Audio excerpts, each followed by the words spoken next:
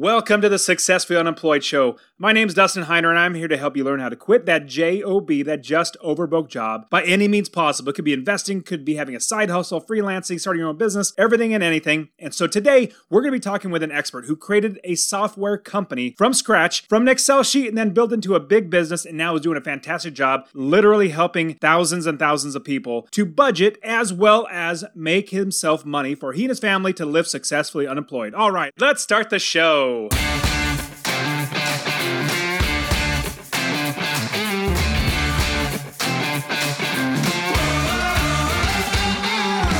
Welcome to the Successfully Unemployed Show, the place where ordinary people become extraordinary by finding the path to financial freedom through entrepreneurship, side hustles, and passive income. We've already blazed the path, showing you how to retire early and have financial independence so you will never work for someone else again. And now, here's your host, Dustin Heiner.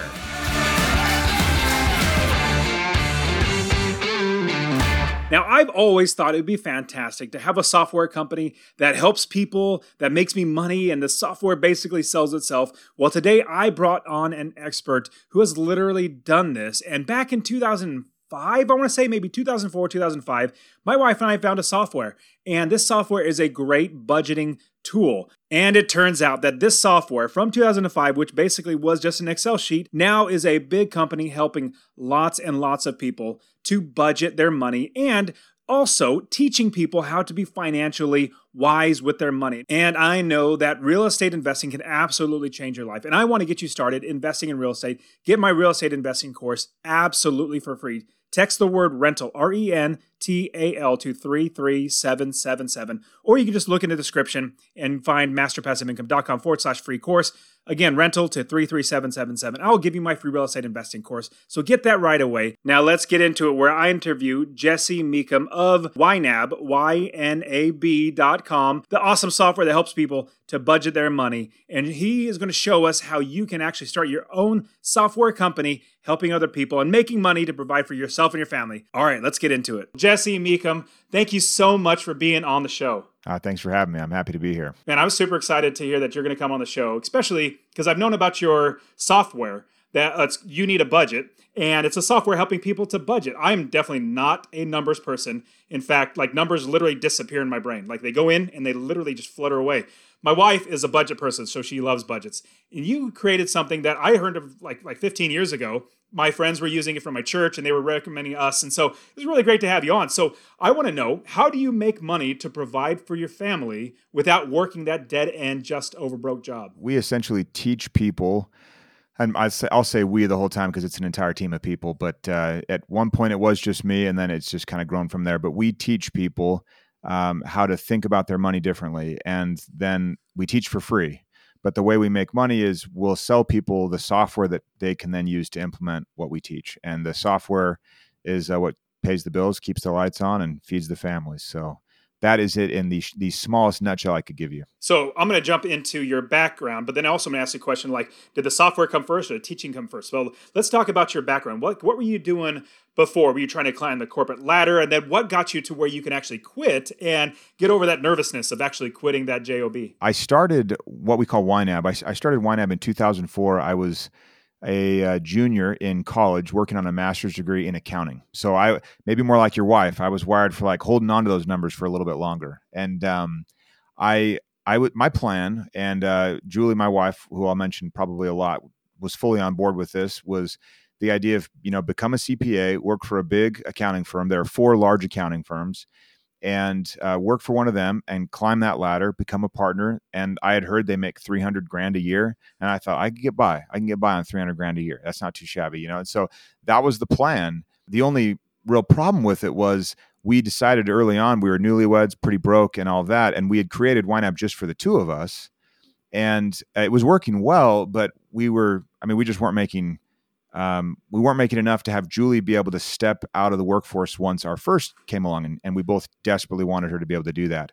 So with our first baby coming, I thought maybe I would just sell this little spreadsheet I had made and be able to, have people PayPal me money or something. This is back before phones and all the fancy stuff. And then they could have the spreadsheet and I could make a little bit of money, just enough to kind of bridge that gap for us while I was still in school and Julie was, had stepped out of the workforce. So it was originally not a software and not education. It was originally one couple's spreadsheet that they had cobbled together. And only after I kind of worked it for a while did I realize, oh, there's something here. There's a method here behind the spreadsheet. And that was where it started to kind of take off a little bit. That is awesome. And then you're working as an accountant, or you're going to be an accountant. And then what made that shift to where you could say, you know what, I'm going to make this YNAB a full-time business and be able to provide for all of us? Yeah, so I did not think that YNAB was going to be anything. I thought it'd be a little side gig, and it was originally conceived to carry us through school. I could study for my CPA exam. I passed that in a month, which is, it was a ton of work. And I'm thinking CPA, here we go. And I was good at it. And so I got out of school. I got out of a really good program here at Brigham Young University. And we had, everyone got a job. And so I landed at a Big Four firm just as planned in a big city. And I started working there 80 hours a week. And they were paying us at the time, I don't know what they pay now, but at the time it was $45,000 a year. And you were working 80 hours a week, and you start to do the math, and it doesn't look that great from an hourly standpoint. In the meantime, we had a second baby come along. And so I've got this wife in this new city. I never see her, and I never see these two little boys. And there was one Saturday where my 2-year-old Porter, he did something that made me mad. Now, do 2-year-olds ever make you mad? Absolutely. But I yelled at him. I reacted so poorly. I was stressed. I was tired. My fuse was so short, embarrassingly short. Julie turns on me and was just like, you get hours with these kids per week, and you're going to spend some of that time doing that.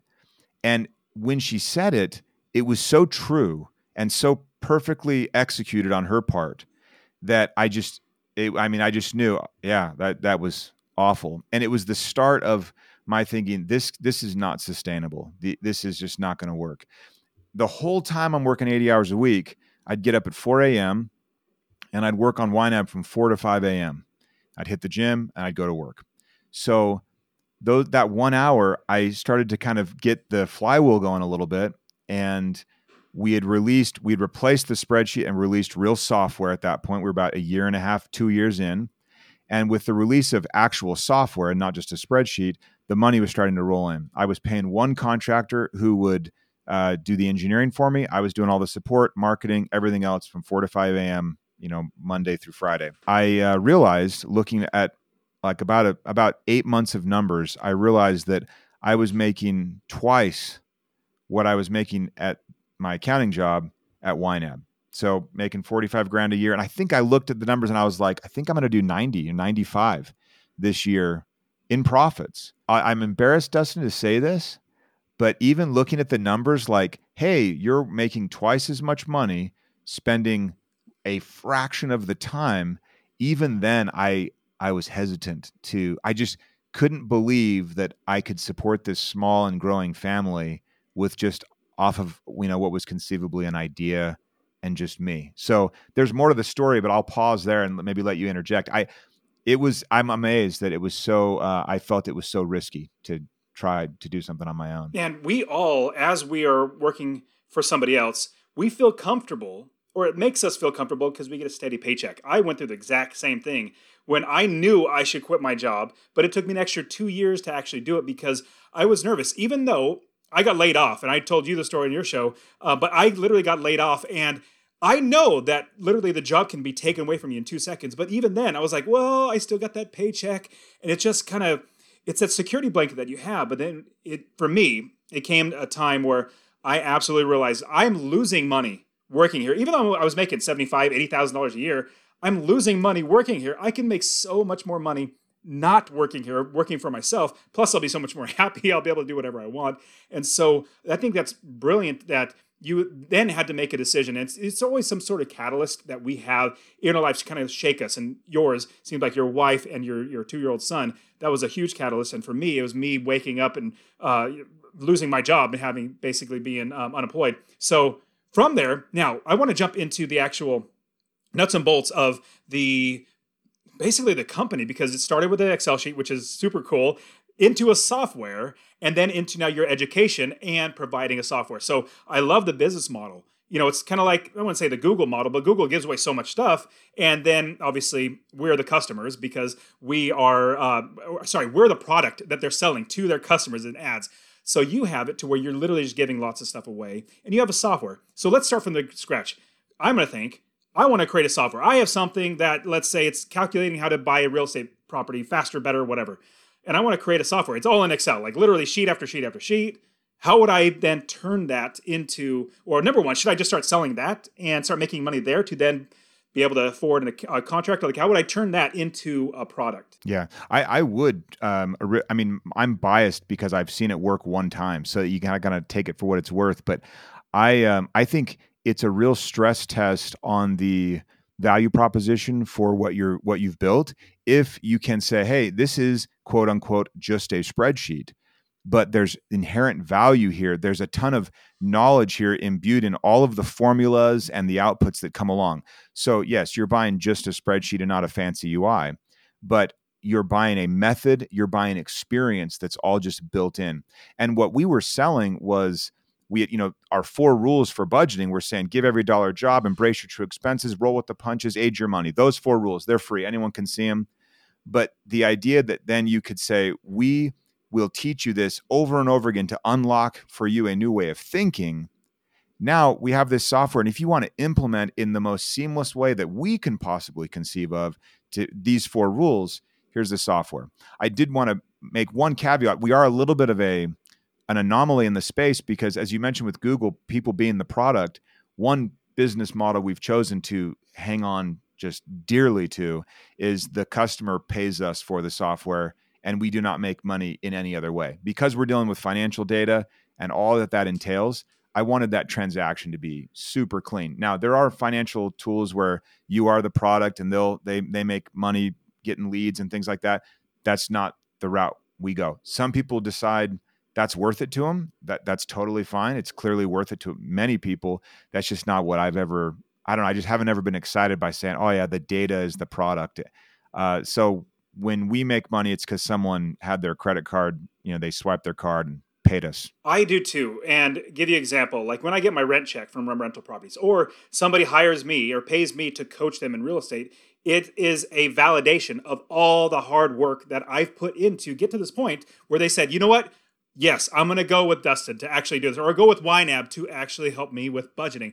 It's a validation, and it just makes you feel like, man, somebody appreciated all the hard work that I put into it. Yeah. Okay, so I love the idea. No trickery. Yeah, exactly. If you take you have a product, and then you want to now, let's say you're selling it, and I love you're helping them, not just an Excel sheet. I could sell you an Excel sheet, but if it's not, doesn't have the principles behind it, like you said, the 4 principles that you have, or even give you the direction on which way to use it, or all that sort of stuff, it's going to not really function the way you want it to be. Some people might get it to work, but the last thing, I know you and I are very similar in a sense that we're providing a product, or we're providing something for somebody.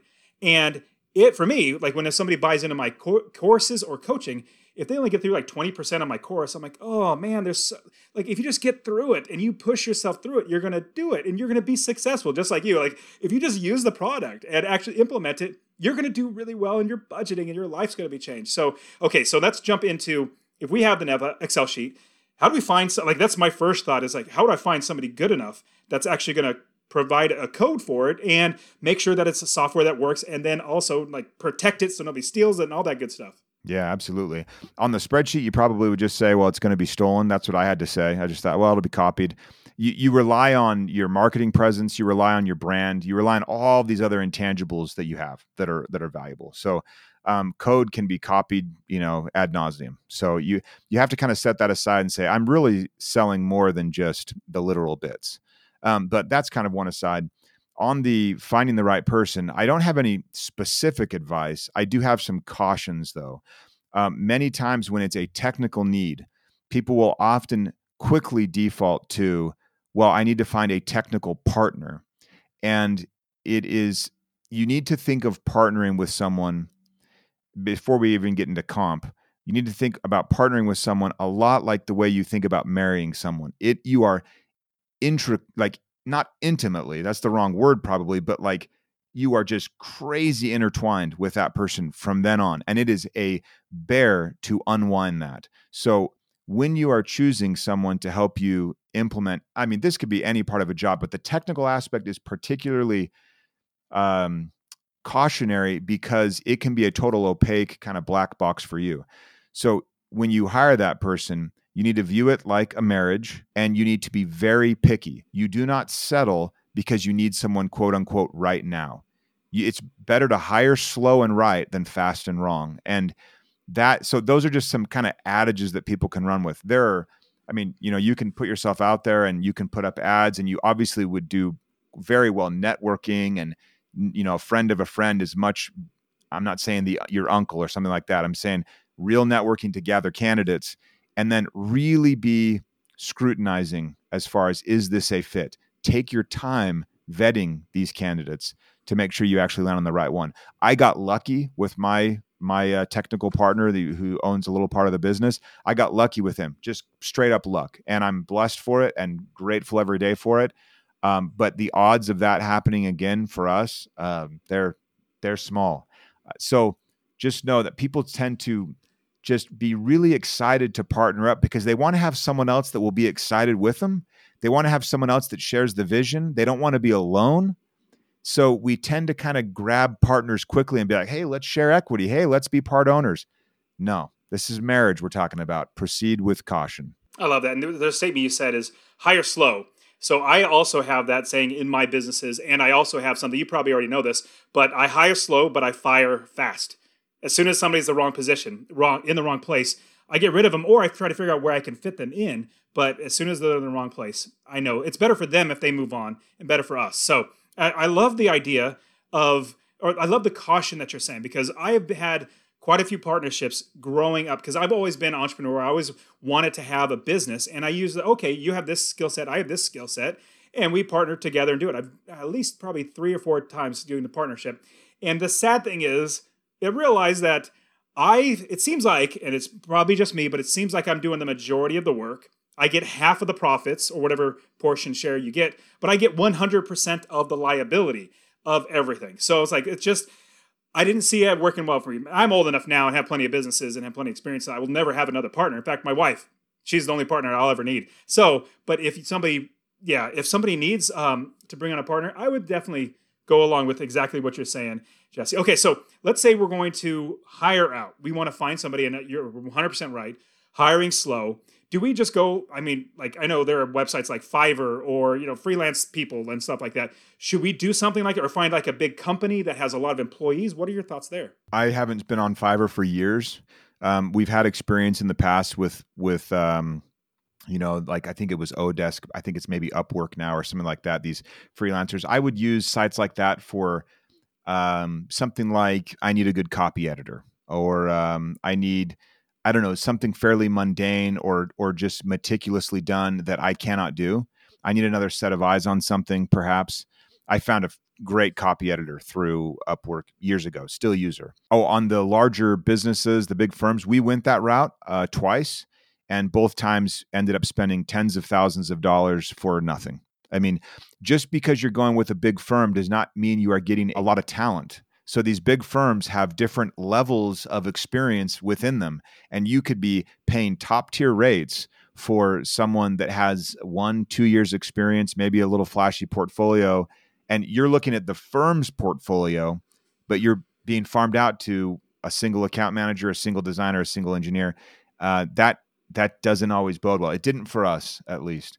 I would try and find individuals that want, twice, and to the tune of, gosh, so much money. I could have bought a lot of rentals, if I had that money now. But I really wish that people would treat it more like a job, view them as someone that would be full-time, if not now, then very soon in the future. The tech support, the building, the maintenance will never stop. And make sure that I would plug into your network. I would start to ask and have lunches and look around locally and try and find someone that you really that you resonate with. I wouldn't, and if you could at all possible, I would try and keep it close to home, so to speak. So you can chase rates where someone can say, hey, we only charge this much per hour. We also have tried that over the years and have not had a good experience. You end up redoing things and paying just as much or more after the fact. So that's one guy's experience. Everyone can take that for what it's worth, but we've always just viewed it as this is a long-term arrangement that will keep requiring support. So we want to find like a legitimate full-time hire. And I wholeheartedly agree with you. And you said you're one guy, suggestion. I would absolutely 100% echo that, because I'd rather get good employees or get good people working for me, paying them to do it right the first time, rather than having to either do the work over again or scrap everything that's other poorly done product, or all that money being thrown good money after bad, like all that sort of stuff. Like, you just really, I think, do it right the first time. You'll be so much more happy. Okay, so next question that comes to my mind is, do we just do apps now? Like, is there no reason to do, or should it all be like a cloud-based where it's all on a website, where a desktop or a phone can, like, what is it now? Like, what's your vision? What do you see for the future of this, product that we should eventually be using mostly on our phones, I guess? Yeah, it's interesting. Just speaking for our own product, where we're having people manage their money. We want them to be able to walk into a big box hardware store and be able to check their home maintenance category and know that they've got $300 there, so they should buy the new, DeWalt miter saw or whatever. Like they like, that's the kind of, we want that in the moment, the context. So my brain immediately goes toward, 10 years out, what will UI be like? I think phones are now almost a necessity.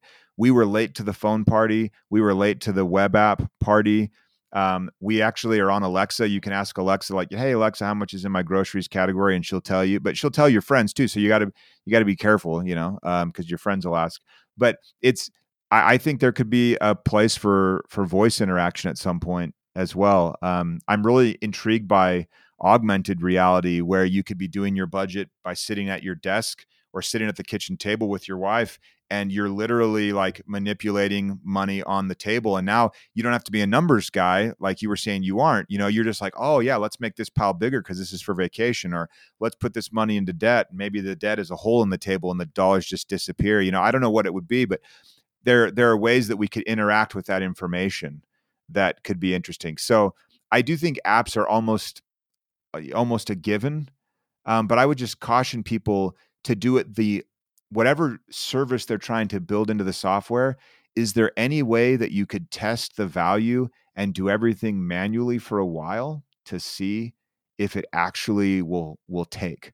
So can you get to a value, like a product fit? For instance, I had a friend's son ask me for advice, and he's this event planner, and he had this idea for essentially Airbnb for weddings. And here in Utah, there are lots of weddings, lots of beautiful backyards. And he was like, you don't have to pay huge rates for these venues. You could use these beautiful backyards of people, and they're only using their backyard maybe once a year, once every 3 years for these events. He had this long list of beautiful backyards.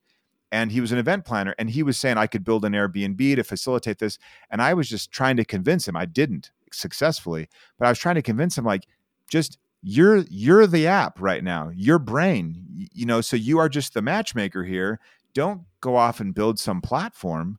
Just see if you can add value by being this middleman in there and connecting, the venue to the buyer. But it wasn't as sexy as an app would have sounded. That's so sad that this gentleman that you're talking to didn't take any advice from somebody who's been doing this since 2004. That is just so sad. At least if I were talking to you and say, hey, Jesse, this is my plan. What are your thoughts? You said, do it X, Y, and Z. I'd be like, okay. Like, I trust that you're an expert. You literally have the success. Anyways, okay. That's just sad that people don't take advice like that. Okay. That's why I love having the show, because I get to meet great people like you, and I get to learn a ton. I have plenty of my own businesses, but like, who knows? Maybe I want to start another business or this business or whatever. It's so great to learn all the different ways that are out there, plus sharing with everybody else how to do it. Okay, so also what goes in my mind as we're thinking about creating an app, let's say we already, or not just an app, but like a software, a product that somebody's buying that's like technology, app, could be a desktop program, cloud-based, whatever it might be. But the other aspect is getting people to actually want to use it or want to pay you money to use it. That is where you talked about building a brand, building a presence, and getting principles that people are going to buy into and say, you know what, I'm going to go with YNAB because I've learned how to successfully, or I guess as best I can, figure out how to do the budget. And then this is a great software. How did that come about? And how do you utilize that to make sure that you're getting more customers? In 2004, 5, 6, blogs were still kind of new-ish. And everyone was starting up a blog. And I thought, oh yeah, YNAB needs a blog. And so my goal was simply to write an article every single day, every day. That was a lot of times what I spent my 4 to 5 a.m. doing. And I was just content marketing. I don't believe Twitter existed. Google existed, absolutely. But AdWords were 5 cents a click back in the day. And so I would spend money on ads and it wasn't that competitive. And I would write an article every day. And then as we moved along in 2010, I started seeing like, oh, podcasts, that's kind of a thing. Maybe, it was definitely a maybe in 2010. So I think it was maybe 2011. I launched the YNAB podcast and I just said, okay, I'm going to do this for a year and I'm going to do 1 episode every week. So it was the same mentality. It was like, okay, this content strategy of articles, this could probably work. I'm going to write an article every day. And then a few years later, it was like, oh, this podcast thing, this could probably work. I'm going to put out an episode every week. Now you look and there's a podcast for every niche of a niche of a niche, right? But I only say that because you look and you see, okay, what's working? And then you need to commit and say, I'm standing at the beginning of a trench that needs to be dug. And my job for the next however long you decide, and it needs to be substantial. Don't flake out on me here. Not like 3 weeks. You just are going to say, we don't deal in weeks here at all. Like a year would be good. Yeah. But you would say, I'm going to dig this trench. I'm going to see what happens. So every day you grab the shovel and you dig and you dig and you dig. That is how you learn, one, is this working? Right? And then you can pivot if it's not. But you've given yourself a minimum because people quite often will say, oh, that's not working. And they barely got started. They just barely started at all. So you got to give yourself a long enough time frame to actually get the reps in to say, is this working? Number 2, you will get better at it as you go. You may even develop expertise in the arena. I'm now a pretty good content marketer. We have a whole team that does the content way better than I ever did, but I've been in it so long. Now it's, we're on Instagram. And then lo and behold, Dustin, like a couple years ago, my team's like, hey, it might've been, just last year. I can't remember, but they're like, hey, we're going to try TikTok. And I'm 40. So I'm like, what? I don't get it. Like I'm past that. But I knew enough to say, oh, maybe the winds have shifted a little bit. And so you could see that in socials. Suddenly Facebook ads started becoming a thing. And that's how you content market. And then it shifted toward now Instagram. And now we're looking at influencers. What I'm saying is it never stays the same, but you have to settle in and dig the trench in that area to develop expertise and actually have a material impact on your business. There is no get rich quick. There's no fast. There's no tip. And my word, turn off all of the articles that say like 10 best ways to do this. And here's what's the best way. Just like y'all are cursed by information. You just have to turn off the internet and produce things for a good long while. And then you'll get good at it and people will start to recognize the value and pay you for it. And I want to touch on, because I love that idea. I've been building content for Master Passive Income since 2015, just little by little. And then I look back over this many years, I'm like, oh my goodness, if I had to recreate everything, it would take me just as long. There's so much content that I've created, and obviously Successfully Unemployed and all the other businesses that I've created. Now, I'm thinking, okay, so if we're going to go down this route, we want to be, and you educate people, right? Because number one, you just need to help them know that they need a budget. That's right. You need a budget, appropriately titled software, telling them you need a budget, very appropriate. Kind of like MyPillow. It's like people like, oh, MyPillow, it's MyPillow. It's very great branding. So you know budget. So it's telling them they need a budget. So if we're going to be creating something that is need a lot of education in order for somebody to want to buy it, because I don't want to buy a budget program because I don't want a budget, but I'm told that I need it. And then I start learning that it's beneficial, it helps. So talk to us about that. Obviously, we podcast, and let's say we have a YouTube channel, write articles, and we're starting to get that content out there. But teaching that stuff in order to get them to buy that extra content. Just like with me, I teach investing in real estate. I have my podcast, YouTube videos, articles, like literally I give away so much information. And the reason why, this is free information on how to do it. The reason why is because I can teach anybody how to invest in real estate, but I cannot get them over that hurdle to say, yes, I can do it and I'm going to do it. And it takes that much free information for them to actually want to go further. So talk to us about that. Like, how do we know if we need to be a content teacher? Like we're teaching this stuff in order to get this software sold. I would test it. I would see if you could position yourself in that way as an expert. You have to have a little bit of ego and you have to say like, hey, I think I'm an expert in this. I have an opinion that's worth sharing. And that's above and beyond social media where everyone's opinion is always worth sharing. Like it's legit, like you legitimately have thought about this long and hard and have some value to offer. I've found it to be probably just for my personality, a really fun way to sell because I want to teach people. I'm naturally a teacher. I lean that way. If I'm in a store and someone, we're both staring at TVs and someone's like, I'm thinking about getting this one, I'll probably go into teacher mode. It's like, oh, well, I had this thought. Like it's just kind of in my blood and hopefully people don't find it terribly overbearing. But I've always liked it because teaching sells. It's about figuring out where someone's stumbling blocks are, figuring out where their knowledge isn't quite crossing the chasm, and then closing that gap. And the fun thing is, if you're good at talking, good at writing, good at video presenting, there are so many different mediums that are all executing on that same angle of saying, we are teaching this. And the master teachers know how they can approach a total novice in a space and meet them where they're at. And YNAB we're still working on that. We're still working on, okay, someone says they don't think they need a budget. We have some work here to do. Or they think a budget is about dieting or restriction. There's some work for us to do here. So we've had to make sure we try and claw our way out of that curse of knowledge and be able to meet people where they are. But I don't know if I could say, how do you know you should teach or not? I just have found that it's personally for me just where it fits really nicely with my personality. And then we hire professional teachers that worked, that are trained and they worked in public education, or, I mean, they're just naturally gifted teachers. We hire them and they run our workshops and we hire people that are on our live chat or email support. I mean, they're teachers at heart and they give the best support. They won't give up on someone. It's really fun to watch. I would say that I definitely am much more of a teacher and I enjoy teaching. It's just a lot of fun. So there's one word that you brought up and there's the word ego. And I'm going to push back a little bit and in a good way, where you said you have to have like, it may be like it's a little bit egotistic or like you have an ego and it comes across like you're teaching, but you're pushing your information out there. I would like to switch that, or what I do is I switch that because I'm not a self-promoter. I hate marketing myself. I don't want to be prideful. The Bible says that God opposes the proud but gives grace to the humble. So I'm like, I don't want to be proud, so I fight against that.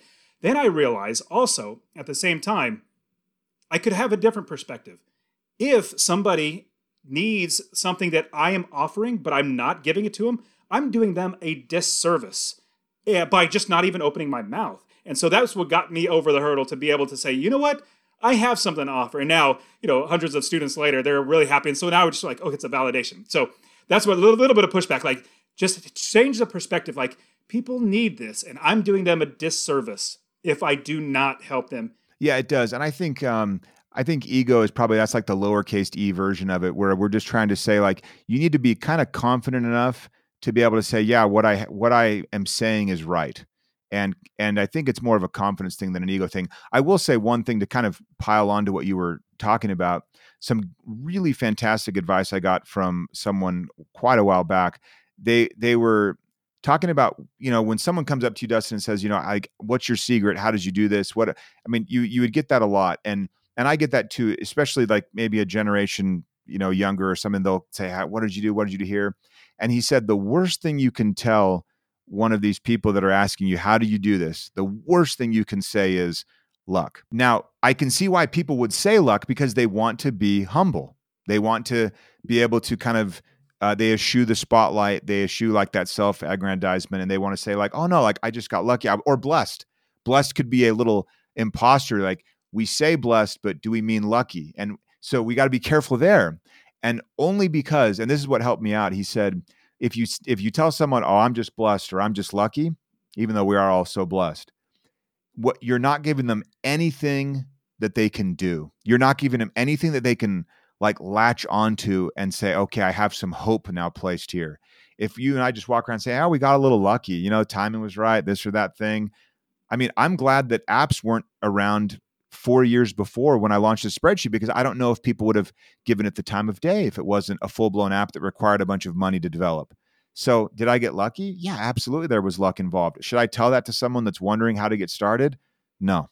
You can maybe work it in there somewhere along the way and say like, hey, there is some luck here involved, but here's my story. See what you can learn from it. I found that to be helpful advice. Absolutely. And I think that luck is only basically you and I, or entrepreneurs, people who are problem solvers, figuring out there's a problem here. And it might be luck, or we can kind of term it as luck because it was the right time, right place, whatever. But we figured out how to make sure that it works for us instead of just, it didn't just fall on our lap. We had to work for it. So there's two other big things I really would like to know. Number one, and I'll throw them at you right now. Ads.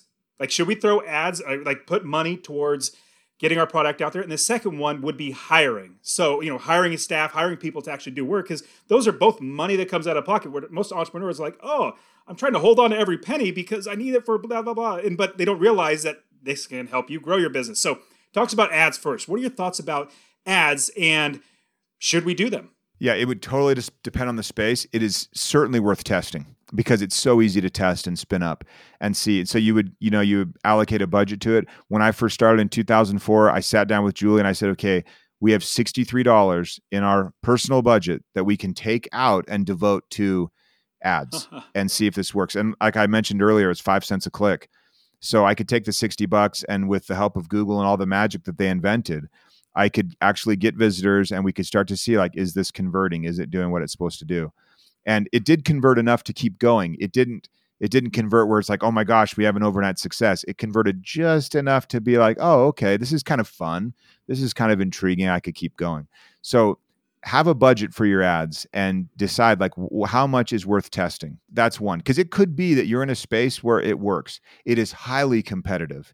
It is not something that's set it and forget it at all. Not even close. It's something you have to look at regularly. It is far more or far less passive, I should say, than your real estate investing by a mile. So if anyone thinks they can just set up their ads and clickety-clackety and they've got money, no, it's not even close to that. It used to be 15 years ago. You could come back a month later and cash the check, so to speak, but not now. On the hiring front, we have all kinds of strategies around hiring specifically, but just speaking broadly about the value exchange that happens, entrepreneurs need to make sure that they are using their time wisely. And that's like this, that's old school. I mean, it almost sounds cliche, like use your time wisely. But you have to recognize that using your time wisely so much of the time means building systems that other people can step into and then have their own efforts magnified. So I can hire the most brilliant engineer, but if it takes that engineer 4 months to get up to speed in our code, she'll quit. Absolutely, because that's just not a fun place to work. And it's a portent of things to come with onboarding that poor. But it also means that she's just not utilized for way too long. So we need to think about the business as a structure in which other people can then walk and start adding value as fast as possible. It all goes back to using your time wisely, because when you're sitting there and you're designing your business, you're designing processes, you're designing these systems to amplify the efforts of others, that is the wisest use of time. It's a play on leverage. It's a play on recognizing that you don't know everything. You probably know the least. It's a play on expertise and making sure that that you have experts that just know everything about that space. And you can know enough to be conversant, but they can just, I mean, you find the right team members and it's like striking gold. You just don't want it any different at all. So I would just encourage any entrepreneurs to recognize that finding the right person and having them land in a place where the systems allow them to thrive and flourish and add value. It just doesn't get any better than that. Oh man, so Jesse, I have loads of more questions, but I definitely want to value your time, like support and just lots of other things. But you've given us such a great overview. Now let's jump into the rapid fire round. Now this is rapid fire round where the questions are short, but your answers don't have to be. So first question, you give us lots of advice. Is there anything else that we might have missed in? I mean, it could even be, hey, you need to have a budget for your business, something like that. Like any other bit of advice that we should know before we get into doing this? You shouldn't have said that, Dustin, because that bit about your business needs a budget. I mean, I get a lot of satisfaction out about teaching individuals how do you line up your money with your priorities. You got to figure out what you care about. Your money does what you care about, and then things feel good. You then can work on paying off debt and doing all those things that you can find in every personal finance book out there. But when money is lined up with priorities and you're clear on what they are, it feels really good. What gets me really excited about businesses, and I'm working on a book for business owners. It won't be out for a while, but I mean, you have some portion of money that's flown into you personally, but your business obviously has more money flowing, or else that equation never works. So the idea that we could have really clear strategy, really clear alignment on what the business values, where the business makes money, and I was saying using time wisely, now I'm talking about using money wisely. If we can just be crystal clear on, we spend all this effort to make money for your students, to find a deal, to find the first deal, to find the second deal. You pound the pavement, you're working and working. You got these people working for you. Hopefully they find a deal. You do all the work and then it's like, okay, boom, done. Now the payoff starts to happen. But you're doing all that work. And then once all of that effort is converted into $1, we business owners are just like, whatever. I'm just not good with my books. Oh, my accountant handles that. All this, like all of your tenacity and like your high standard of execution just flies out the window because you're like not a money person. What the heck does that even mean? You know? So not to put you on the spot specifically, because I know you say you're not a numbers guy, but I'm like, that's totally BS. He totally has it dialed in. The idea though, that I just want to have a little more effort that people place into their entire business. Let's just take a little bit of that effort. And once that effort is converted into $1, let's make sure that it's really doing what we want. That's all I'm saying. Awesome. Next question. If you were running into your younger self walking down the street, what advice would you give your younger self? Could be business, life, or whatever it might be. Money is not the only metric by which you can keep score. Yeah, it is a useful one, but it is not the only one. And so, conversely, your younger self would ask, well, what is? Time spent with people you want to spend time with, time spent in relationships that are worth nurturing. You're talking to a guy that has, is going to have a senior go off to college here in a little while. Like it's all messing with my head. So yeah, that kind of like moments, that's a currency as well. I love that. I completely and wholeheartedly agree with you. So I'll also add to that. I believe that there are 4 different legacies that somebody needs to leave in their life. Number 1, we start working on finances, money. We want to be financially independent. Like that's the number 1 goal. So be financially free, but also have a legacy to pass down. So financial legacy. The second one would be time legacy, exactly what you're talking about, like having time to do what you want, when you want to do it.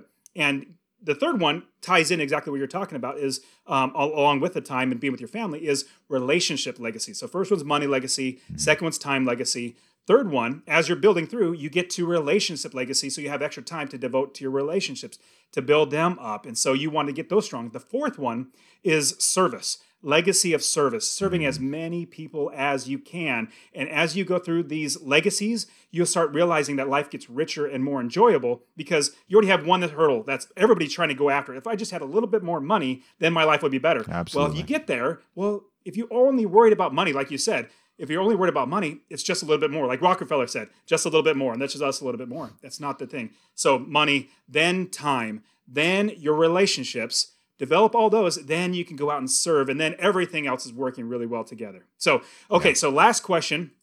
What is one book or basically nonfiction book? It could be about business or life that we should read. So I'll give you 2 because you mentioned Rockefeller. The biography of Rockefeller called Titan is phenomenal. Just an excellent book about a very interesting individual that you can't judge one way or the other so easily. So just an absolute empire builder. But anyway, an interesting character. Self-helpy though, my favorite book by far has been Cal Newport's Deep Work.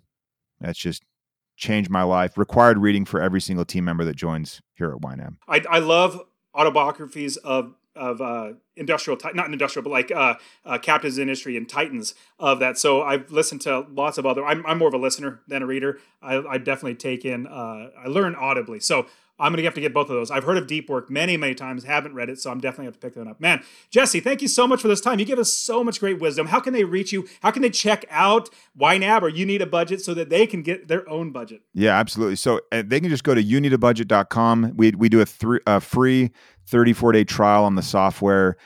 We have a whole support team there. We run classes, like 150 classes a week. They're all live.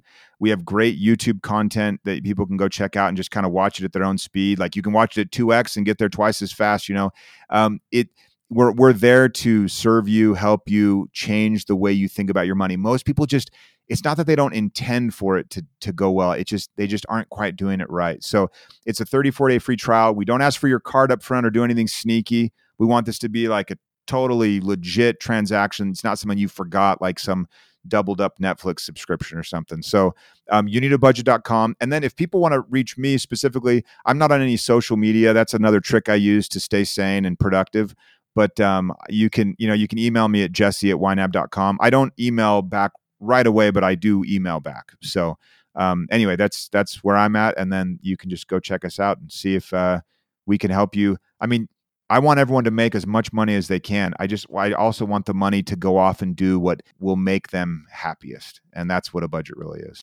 Today's episode has been brought to you by the Real Estate Wealth Builders membership. That's the membership that I founded, teaching people how to quit their JOB by investing in real estate rental properties. Now, Real Estate Wealth Builders is your place to learn how to invest in real estate with 5 different masterclass courses, group coaching with me, and a private student community where we all work together, all the tools and the discounts, all the resources and everything that you need to quit your JOB by investing in real estate. Now, I do want to show you how to do this completely for free. If you want to learn about investing in real estate for free, I want to get you my free real estate investing course. Text the word rental to 33777. That's RENTAL to 33777 so you can see how you can quit your job, that JOB, by investing in real estate. I'll show you how to find properties, how to use other people's money to buy properties, and how to scale the business to be successfully unemployed just like I did. Now, did you also know that there are video versions of each and every single episode on the Successfully Unemployed show?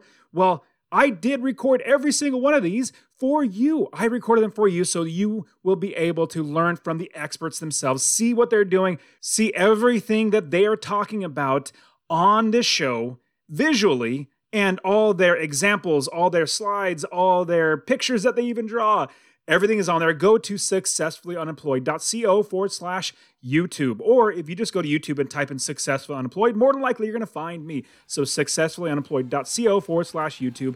And I would truly appreciate it if you subscribe to Successfully Unemployed on YouTube, and wherever you're listening to this podcast, subscribe to this show so that you can always get every bit of new information on how to quit your JOB. Also, if you got anything out of the show, share it with just one person. Share it with just one person so that they can see the light, that it is so much better to not work a job, be successful, unemployed, and be your own boss. All right, guys, this is it for today's show. I will see you next week. See ya.